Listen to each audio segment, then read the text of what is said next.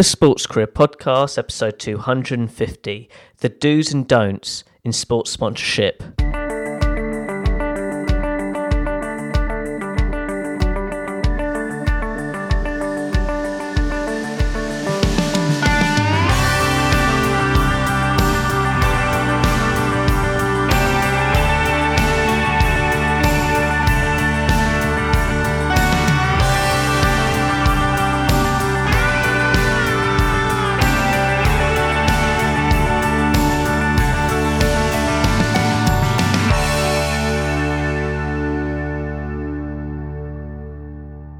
Hello Sports Achiever and welcome to another episode of the Sports Career Podcast. I'm your host Ed Bowers and I'm super pumped today.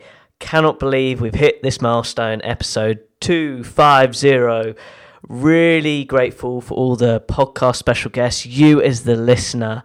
And I do have one little favour. I don't ask this a lot because I want this always to be the best experience for you, but I'd be super grateful if you could rate the show, subscribe to the show, and leave an honest review with regards to your experience, particularly if a podcast episode has supported your sports career development. I'll be super grateful, and thank you again for listening to the show.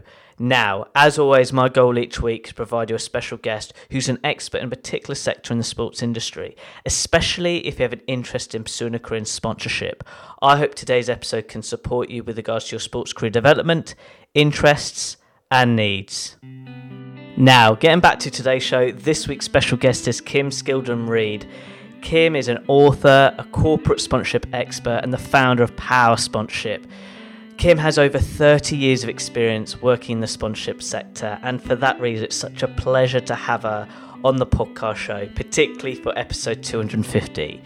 That's when today's episode, Kim will share her sponsorship career journey and explain to you the do's and don'ts when working in sports sponsorship. Kim, it's such a pleasure to have you on the podcast show. Please, could you share your sponsorship career journey? When did it all start? Well, it started after university, but I didn't study marketing or sponsorship or anything like that. I was studying something totally, entirely different. And I realized that number one, I really didn't like university. Like I wasn't one of those people that just loves academia. And two, that what I was studying was going to require me to go to university till I had a PhD, do a postdoc, and then work for a university for the rest of my life in physics and theoretical physics. So I thought, I've got to get out of here, which I did. And I stumbled into my very first job in sponsorship because basically I did that sort of assessment and went, okay, what do I love? And I love sports. I mean, I loved sports. I went to a lot of sports. I played a lot of sports. And then what am I good at? And I thought, well, I did a lot of marketing for my family's business all the way through when I was in high school and into uni and stuff. And I seem to have a bit of a knack for that. Gee, I wonder if there are jobs in sports marketing. and I had no idea that it was this, on a cusp of exploding back then. And I beat 400 people to my first job. I don't know if that's real or not. That was the number they gave me because I turned up and it was a startup and the three partners, I was the first employee, the three partners were sitting on the ground, on the floor, getting a huge FedEx out of like all their new collateral material. And I did my interview helping them sitting on the ground. And so that was my break.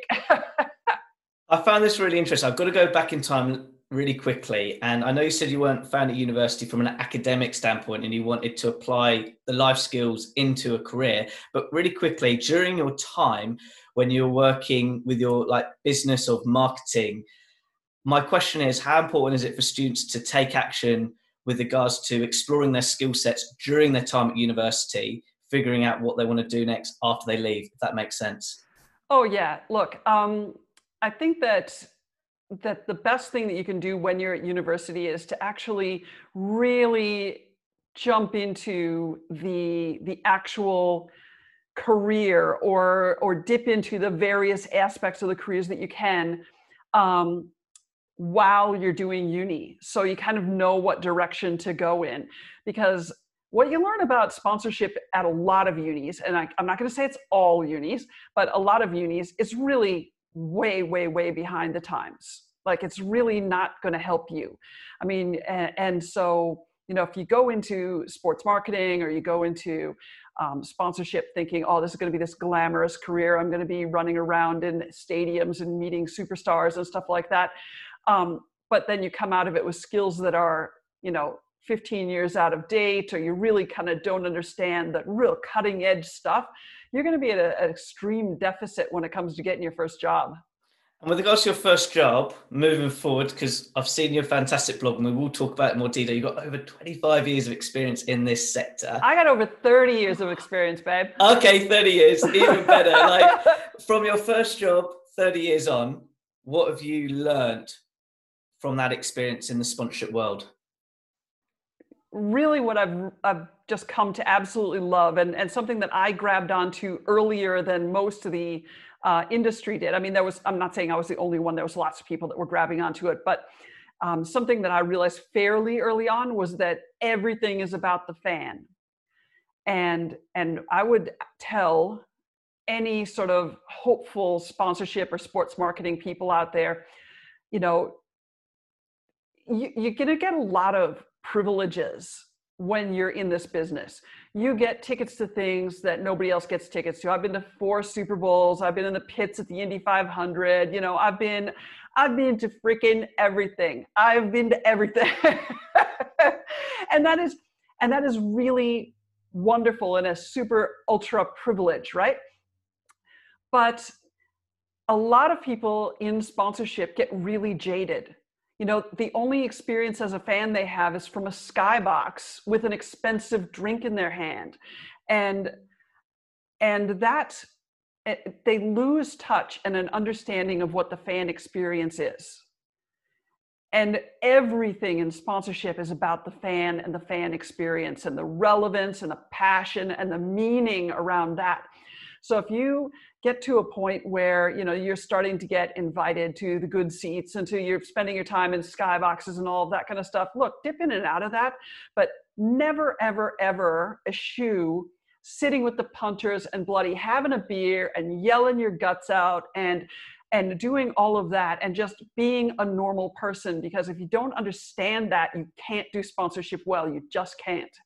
Is this with regards to, like you said, thinking about the fans, with regards to associate the brand with the fans, doing it the right way? Is that what you're saying from an authentic standpoint of sponsorship? Yeah.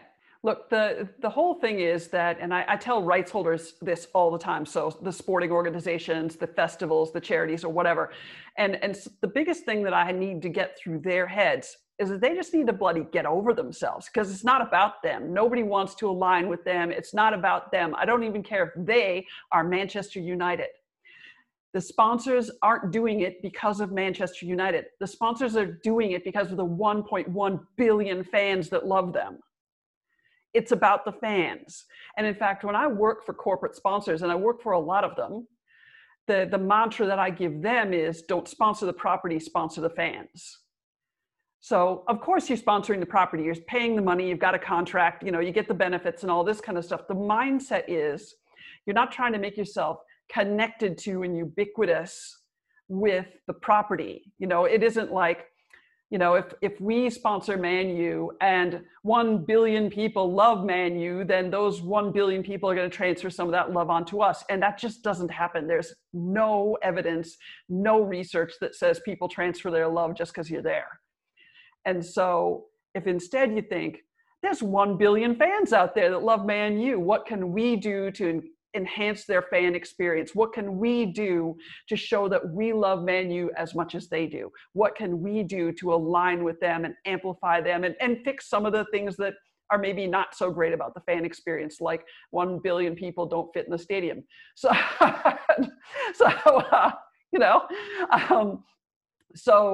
it really is, if you're in the sponsorship industry, to understand that the fundamental basic building block is that the most important relationship in sponsorship is between the sponsor and the fans. And the rights holder, where a lot of these sports management people are going to end up working for a rights holder, they're just a conduit. They bring the meaning, the authenticity, and all of that. So they're absolutely indispensable, but it isn't about them. Awesome. I hope people are enjoying this conversation. Just from a career skill set perspective, I love the example you said about Mhm. Manchester United, but for people listening, going, great, Kim, you shared the right way to do sponsorship, but what skill sets do I need to pursue a career in this industry? What would they be relating to your 30 years of experience?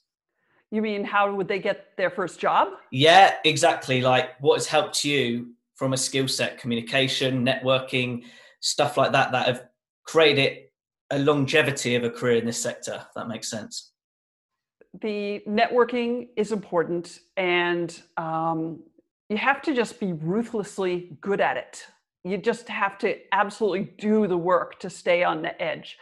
Um, in terms of getting your first job, this is a really hard industry to crack. It really is. There are a lot of people that want this job because, wow, don't you get bloody good perks. Um, but the thing is, in order to get this job, you have to have good skills. You need to be on top of the trends. You need to read the white papers and follow the blogs and do the tutorials and all of those kind of stuff so your skills are top notch. And then you need to be ready to eat shit for 2 years for almost no money while you're trying to crack into this business. You need to take only job that you get. Like if it's a receptionist, bloody just take it because and prove what you can do. Because it is that hard to crack. So, you want to be as good as you possibly can, but you have to be really, really humble and just take whatever scrap you get thrown and make something out of it. So relating to your experience in your first job, just getting your foot in the door compared to the other 400 people made a huge difference with regards to your career looking back, just to clarify. Correct. Because I wasn't put off by helping them out when they needed to get a FedEx out before the driver turned up. And I was the only employee of 3 partners. And so I was the receptionist and I typed everything because they couldn't type. And I ended up being a project manager. And then I ended up working long hours all week and then flying out to some professional sports thing on the weekend and working there all weekend and then flying back Sunday night. And then 7 a.m. Monday morning, we had a staff meeting. And so, and it was great. I was exhausted. My laundry was always dirty, but it was great. But you just have to be willing to do anything to crack it and then prove yourself. Awesome. There's one question I do want to look into now, and you've sort of jumped the gun with that Manchester United example, but just for the listeners, is there a difference between sports sponsorship and sponsorship? Just out of interest. No, not at all. I mean, best practice sponsorship is exactly the same structure and exactly the same approach, no matter what kind of sponsorship you're doing. So, sports sponsorship is sort of the biggest, most glamorous in general, and so a lot of the people that listen to your podcast might be aiming toward that. But the way that sponsorship is done is exactly the same in charities. It's exactly the same in festivals or museums or what have you, because all of those things also have fans. I mean, fans isn't just a sports thing. Fans is the generic term for anybody that cares about the rights holder and the property. So if you just continue to think about, it's about the fan experience. It's about, amplifying the good stuff and ameliorating the bad stuff and aligning with people and deepening the engagement and all of that kind of stuff. It's exactly the same. The same skills apply. And so that's the other thing, is that if you've got somebody that's, dead set on getting out of uni and getting a job in sports, and they get offered a job at some big festival, take it. Because the skills are every bit as transferable. It's like, rather than continuing to knock on doors at sports and get knocked back, it's not you, it's the fact that so many people want the job. So sometimes the easier way to do it is to take a little detour over to the side and then get back into sports after that. Amazing. I hope the listeners are taking notes. Kim, thank you so much for sharing that piece. And it really works well with regards to today's podcast topic, which relates to a blog post, which we're going to talk in a lot more detail too, because I love your blog to bits. But here's the question: how can sponsors set themselves apart with creative leverage? Okay, so essentially, the way that I do it with my clients is that we apply design thinking, and it basically is about really taking apart the fan experience and like doing this kind of two-part brainstorm. And the first part is about, okay, what are the best things about this event or this sport or the team or whatever the experience is? What are the best things? What are the worst things about it? You know, are there any best and worst things if you talk about remote fans, which are all those legions of people that may never rock up to the in person, but still care and are still completely leverageable for sponsors. So, you know, what if they're remote fans? What are the best and worst things about their experience? Like if you gave, you know, a fan, you know, of the segments of the fans, you know, you got your true believers, you've got your tribals, you got your socials and all that. If you gave the socials a wand, what would they want if they could have anything and it doesn't have to be, you know, realistic? Or if you gave the tribals a magic wand, what would they want? And so you really get into the mindset of why somebody cares. What's the experience like for them? What are their frustrations and all of that stuff? So you develop empathy. And that's the first step of design thinking, is empathy. And then you back up and you go, okay, so if we could do anything and we could have any benefits we want from the rights holder. So like, let's just assume that if we have a good enough idea that's good for everybody, then we'll be able to renegotiate these benefits. So we can have any benefits we want from the rights holders, and we can do anything we want with this. What would we do to make that good stuff better? Even like amplify the experience, make it last longer, make there be memories, make there be contributions. Could we crowdsource? What could we do with this? You know, to make people feel like they're more a part of it or that it's bigger. You know, how can we fix some of the worst things? I mean, you know, like literally it's sort of like, you know, Portaloos, everybody hates them. What can we do for our bank customers? Well, if they flash their card, they can go to the VIP Portaloos, you know, it's like, you know, or park closer or whatever. So, and then think about that magic wand thing. Can we get them what they want? Or if we can't, can we get them that one step closer? And I've got a client that did some of the most amazing things you could ever believe with the All Blacks in New Zealand. We use the magic wand technique with that. And then you think, okay, well, you know, in terms of sponsor generated content, whose stories could we tell, or who could we champion, who can we hero? You know, and then you think, you know, could we do customized content? Can we do augmented reality or AI or virtual reality or whatever? And then you sort of go through this big list of fan-generated content. Can we, the sponsor, create a platform so that the fans can share things? They can share their stories. They can share videos and photos and reviews and stories and all that kind of stuff. I mean, you know, Molson was one of the best ones in the world at that. Molson Brewing in Canada, and they sponsored a bunch of ice hockey teams, as you do when you're the biggest brewer in Canada, and one of the things that's really peculiar about ice hockey fans, and I can say this because I'm from Minnesota, which is the ice hockey capital of America, and so I get it. And I played ice hockey for years, and they basically said, all right, there's this weird thing. As soon as your team gets into the playoffs, the finals, everybody's got a grooming ritual, like everybody. So they just decided they were going to create a Facebook page. And like they could have done this with no budget, and they could have done this in 24 hours. They created a Facebook page that they called the Molson Guide to Playoff Grooming. And they literally just invited people to upload pictures and stuff of their grooming things, like only wear a red tie, or, you know, grow the mustache or whatever. And the worst one was crazy. It was this guy that every time his team got into the playoffs, he got the team logo waxed into his back hair. And so and so that's fan generated content. It's like, what can we champion and invite people to do? There was one where there was a team that just couldn't bloody win. Like it couldn't bloody win at all. It was just frustrating. And so one of the sponsors, rather than wringing their hands going, oh my God, our sponsorship isn't worth anything because we got a losing team. And it's like, instead, they just aligned with the fans and gave them a platform. They said, all right, imagine it's you giving the G-Up speech right before they take the ice. What would you tell them? Give us your best shot, like give us some videos. And they had old biddies going, now you young men, you just play your best. And there was people with like whiteboards and diagrams.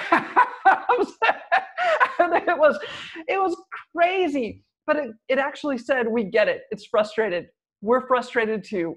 And so fan generated content is another really, really good area to explore, but it really is about kind of making yourself a process where you develop a lot of empathy, and then you just open it up to any kind of creativity. And you don't just do one thing at the end of that. You vet it out and you go, all right, well, we've got 4 different categories of people, like in terms of the psychographic segmentation of people that care. Again, with sports, it's often passionates are motivated by the team, their love for the team itself. Tribals love the emotional up and down, the roller coaster, the rivalries and the cheering and the singing the song. That's me at the Sydney Swans. I'm a tribal completely. Then there's the socials, and they like start and end the day in a pub with their friends, and somewhere in the middle there's a game, but it's not actually required to win or be a good game to have a great day. And then you got the family matters people that use this as a weekly or bi-weekly way to like bond with the family and get the kids off the screens. And so, if you really understand all of those things, the experience, why people care, and then sort of create ideas off the back of it, and then think, okay, have we pushed the hot buttons of the tribals? Have we done something the tribals are going to like? Have we done something that the socials are going to like? I mean, and this is assuming that a sponsor is targeting all of them, because some of the sponsors are going to only target like a subset, like just the family matters people, for instance. But so you have a bunch of things that you do. And one of the things that's like I'm finding to be, I don't know, somewhere between annoying and distressing right now is that that sponsors seem to have gotten into this storytelling thing where they do one beautifully produced video, that's very sort of idealistic and stars in your eyes and all this kind of stuff, and like, tearjerker or whatever. And then they call it a day. It's like, well, we've done this beautiful story and that's it. We're leveraged. And it's like, you haven't done anything for the fan experience, nothing for the fan experience. You haven't aligned with these people, and you have to do more. You can't just do one big gesture and call it a day. Otherwise, people will think you've only thought about them one time. So yeah, you got to do a bunch of stuff, and you got to give yourself the latitude to think of a bunch of ideas. Wow, what a great response. Literally, I'm still getting Sorry, I went on and on. I love this. I love sponsorship. No, I can tell. I can totally tell. And I've still got the image of the guy with the hair of the logo of the back of his back. I've just got that vision in my head. And it just shows the creativity relating to your answer. But really quickly, just from your experience of 30 years, what are the don'ts, like literally the don'ts with regards to sponsorship that drive you mad, if that makes sense? In terms of people on the rights holder side, and this is like, and there are both sides of the equation do some things that are just ridiculous and counterproductive. But I will say that generally speaking, in terms of sophistication, sponsors are well ahead of most rights holders. And so rights holders are just shooting themselves in the foot right, left, and center. If you've got a prospectus or you've got a gold, silver, bronze type of sponsorship proposal, you're basically phoning it in. You've told a sponsor that you're either lazy or you don't care about what they want, or you don't have the skills to be a good partner to them, and that's not good. So, the thing that drives me crazy is after all these years of knowing that we need to customize proposals, that we need to include those kind of leverage ideas, like I would just talked about with the sponsors in proposals, that there are still people out there that really should know better, that are just, lazy and playing it like a numbers game. And, the people that don't know any better, that's easy to educate. But the people that do know better and are just keep doing it because it's the way you've always done it, that just drives me insane. The other thing that drives me nuts in sports sponsorship particularly are those ridiculous dinosaur era valuation reports where these are the ones where they have this amazing technology that then they use it to do the most stupidest possible thing. Like, well, your logo was on this telecast for 13 minutes and half of your logo was visible on this telecast for another 4 minutes. And so we're going to multiply that times the television rate at casual rates. And then that's what your valuation is of the sponsorship. And it's like, we are literally 30 years now since the first huge academic study that came out that said that exposure of a logo and awareness of the sponsorship, neither one of those contributes in any way to changing perceptions or behaviors around a brand. And changing perceptions and behaviors around a brand is what marketing is. So it's like, and marketing isn't really all that complicated. I mean, making it happen is complicated, but the actual thing that marketing does is changing perceptions and behaviors. And logo exposure, and even the people's ability to say a sponsor is a sponsor when they're asked the question, neither of those actually means that they've changed their vision about the sponsor or their behavior around it at all. So I wish people would stop spending on that. Those reports used to be aimed at corporate sponsors, and they're mostly now sold into rights holders, with the pitch being sponsors need this information. They need it to make sure that, they're getting the most out of you, and you're not going to be able to sell it, and renew it unless you have this information. And sponsors look at that information and just roll their eyes. That has nothing to do with changing their objectives against their benchmarks. I mean, it's just useless. It sounds like your frustration relates to your point right from the beginning. It's all about connecting with the fans. Correct. Yeah, just to clarify, just for the listeners, like I can just hear it in your voice of that side of things. Yeah, I mean, that whole, that whole thing about amplifying the good stuff and, aligning with them and championing them and telling their stories and all that kind of stuff, all of that goes to positioning a sponsor so that you are changing their perceptions and behaviors around the brand. And it has nothing to do with logos on television. I mean, seriously, all of you out there in podcast land, do yourself a favor. Next time you're flipping channels and you see a telecast of a sporting event from someplace else, like someplace that's not the UK or someplace that's not Europe or whatever, flip the channel and watch the Sydney Swans playing Aussie Rules down here. And then just sit there for a few minutes and take in the logos. I mean, okay, now you're aware of all those brands. So, you're going to get yourself some Westpac? What do you think? Westpac? You've seen the logo. I mean, literally, you have no context, no reason to think that it might be right for you. Westpac has never done anything for you, and Westpac is there in a sea of other logos and you don't know any of them either.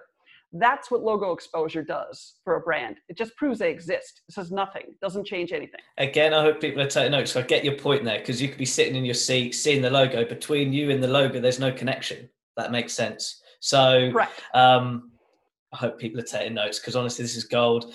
And thank you so much for sharing, Kim. I love your enthusiasm. But now, getting back to your career, what inspired you to set up Power Sponsorship? Like, paint the picture. You've done a few work with clients and, well, your jobs, but what inspired you to set your own company? Well, interestingly enough, I mean, I'd been a consultant for a little while in America, but I've been in Australia for now 28 and a half years. And I was working for another company, and I went overseas and came back, and that company was basically failing. Didn't have a work visa yet. And I had to figure out a way to, stay in Australia and make money without somebody having to hire me, because I didn't have the visa. I was transitioning to a work visa, but I didn't have it yet. And so I thought, well, I'm going to try to use the connections that I've made in my whole whopping year and a half here and be a consultant. And I started out being Skildum-Reid Consulting, and then I eventually started doing workshops, which were called Power Sponsorship Workshops. And then people just kept calling my company Power Sponsorship. So I just changed the name. It was never meant to be Power Sponsorship. It was, if I'd have started over, I would have just named it something really, really cool, but it kind of got named for me. I think it's a brilliant name. Simple, easy to remember. So yeah, awesome. Could you just share to listeners what's on your website? Like, I'm going to want people to check out your blog. There will be a link in the show notes, but please share your blog. It's brilliant. Okay. So the website has a lot of stuff on it. I mean, it has all the standard stuff about how you can work with me, consulting, training, coaching, et cetera, some online training. But there's tons of stuff that's completely free, and it's all about skilling up the industry. And you don't have to sign up for anything. You just go and use it. Don't steal it. That would be a problem, but go and use it. So there is, at last count, 191 blogs, and they're all how-to blogs. And I am rewriting every one of them. I'm about 2/3 of the way through now, updating every single one of them. There's a bunch of white papers, including 2 really important white papers. Last Generation Sponsorship Redux is a rewrite of like my seminal sort of this is best practice.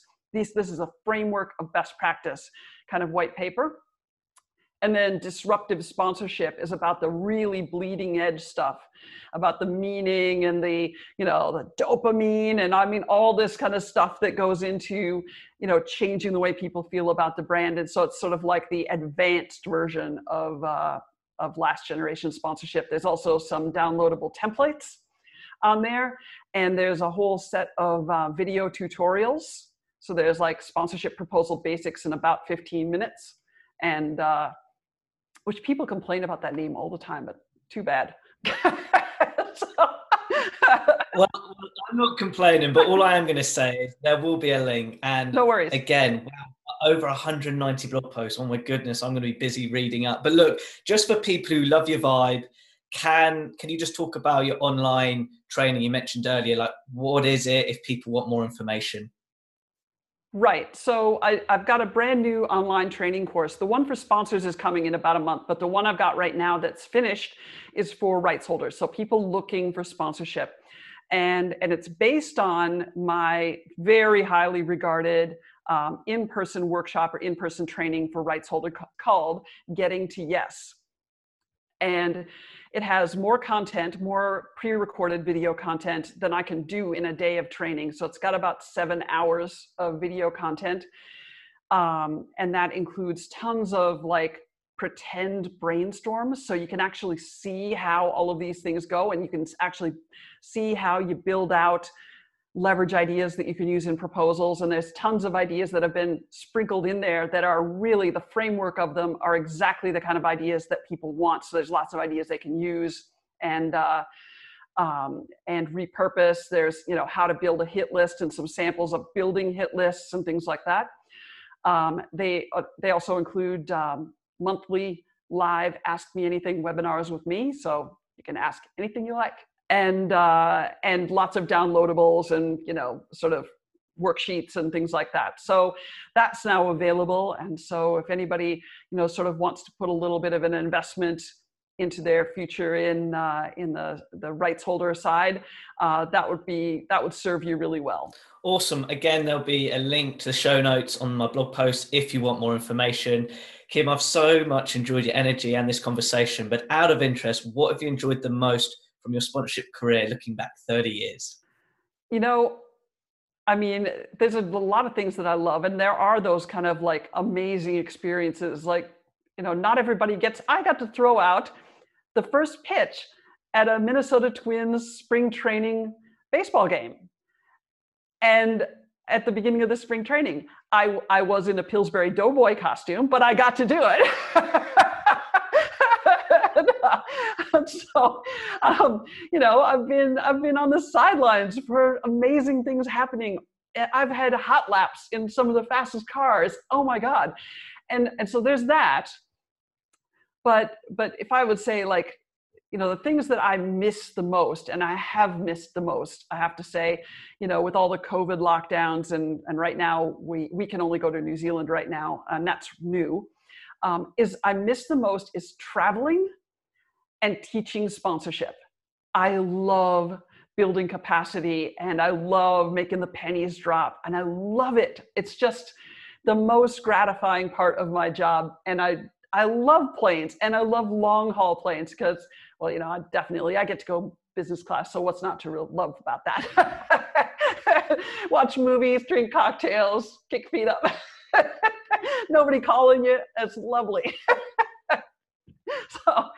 So yeah, I've managed to, make this career has brought me to, about 65 countries, I think now. So it's done well for me. Wow. Again, I hope people are enjoying this conversation. And look, Kim, I feel like we're at a great stage of the interview where I like to finish with an inspirational question. Now, you've provided advice, you provided tips, you provided awesome sponsorship case studies. But for the listener listening in right now, what 3 tips would you give to them with regards to starting their sponsorship career journey right now, taking action related to your tips? What would they be? Okay, I would throw yourself into finding and reading and just, hoovering up all of the real life information that you can get from people that are sponsorship practitioners. I mean, you can go through my website, but I've also got a page on the website, which is other recommended resources, like, really, really good blogs and really good podcasts and stuff that are specifically around sponsorship. Like from London there, I love the Unofficial Partner podcast. Is fantastic. It is hilarious and amazing. And he gets great people on there. So hoover up everything that you can get, because if you've got that real life kind of lens, then you'll know what is and isn't worth absorbing from your academic life, because sometimes you're going to get out of date, information. And so you need to be able to filter that out and get what you're really going to use. The other thing is, as I said before, is, do everything that you can to network right now, but be really prepared to live on starvation wages and work your fingers to the bone for a couple of years at the beginning of your career, and know that it's going to be worth it. That if you have any kind of talent for this and any kind of work ethic, it will be worth it. And the other thing that I would say is, I'd love to say sort of look for a mentor, but I would end up with 15,000 people asking me to be their mentor. and I'm just really sorry, but I don't have time to be very many people's mentor. But I don't know. I don't even know what my third thing would be for people that are hunting for work in this industry. I guess I would like to tell them to don't be afraid of being a contrarian.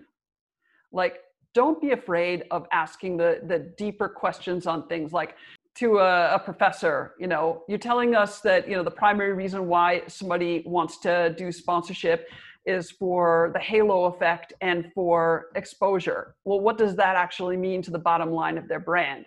Like dig every time, something just doesn't ring true. Just be a contrarian and like ask those bigger questions, the why questions, the how questions.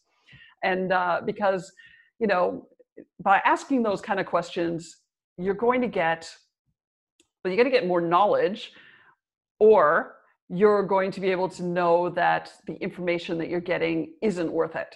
Like, you're going to be able to sift the good information from the bad as soon as you start digging a little bit. Awesome. Thank you so much for sharing those tips. I think there was like 5 there, but honestly, more the merrier. Kim, how can people interact with you on social media? Look, you can connect with me on LinkedIn. If it's not obvious on your like profile bio or something like that you're in this industry, just like put one of those notes next to it saying I'm studying this, or I listen to the podcast, and then I'll say yes, because I don't connect with just everybody. You can follow me on Twitter. Look, I do a little bit on my company Facebook page, but not really a lot. Twitter and LinkedIn are probably the better places to link in with me, so to speak. Awesome. To all the listeners listening in, all those links with Kim's course and information from our blog will be on my blog with regards to the show notes. Kim, it's been such a pleasure chatting with you today. Thank you very much. Lovely talking to you too. What an awesome podcast to be episode 250. Like, I am with bags of enthusiasm after listening to that. Kim just has this awesome energy, and really this is just a perfect one to be episode 250, and couldn't be prouder, because it's conversations like this that I hope you, the listener, and I mean you, that you benefit from it, because there's so much from this conversation that resonated with me. Just going back to Kim's first experience getting involved in sponsorship, it really is as simple as putting yourself out there and just getting your hands dirty and taking action to create your own opportunities. And that's why I wanted this to be episode 250, because Kim provided you a really authentic and, most importantly, truthful understanding in what it takes to work in the sports industry. Not just sports sponsorship, I mean any sector of the sports industry. And another point which I've learned through the people I've interviewed and also have experienced myself, I firmly believe there's this 2-year period where you figure out exactly the area of the sports industry you end up specializing in. That doesn't mean it takes you 2 years to get work experience. No, what I mean is it takes 2 years to really define what exactly you want to do in the area you want to specialize in a certain industry sector or in a particular role. But with regards to sports sponsorship, I hope you've got a better understanding in what it's all about. And it goes back to Kim's point, it's all about the fans. So if you want to work in this area of the sponsorship sector of the sports industry, I hope this podcast has supported you with regards to your sports career development, because there were areas where Kim just over-delivered, provided gold of what it takes to have that real connection between, the key stakeholder or a brand or the sports, organization, in how they use brands to make the engagement better for the fans itself. It's not about, as she said, being in those corporate boxes and seeing the big deals happen. It's how these deals influencing the fans in the stands who experience that real enjoyment aspect of not just watching the sport, but how that sport is connected to the brands to make their experience better on the day. That's what it's all about. And Kim just, as I said, just overloaded with golden nuggets of the truths of understanding your customer, but from a fan experience perspective. So look, I hope you can put this podcast into practice today with regards to our career tips at the end, particularly with regards to having the mentor. And if you want more information about what Kim does with regards to training, there will be a link to a website and an amazing blog where you can take action and learn more from her, because she's just phenomenal. I love her energy. But put those career tips into practice today and make it happen. Now, as always, at the end of each podcast episode, I'd like to finish with an inspirational quote from my guest speaker. Kim said, "Ask those big questions, those why questions, those how questions. By asking those questions, you're going to get 1, more knowledge, or 2, you'll have the ability to see what good or bad knowledge is with regards to the decisions you make from the knowledge you gain."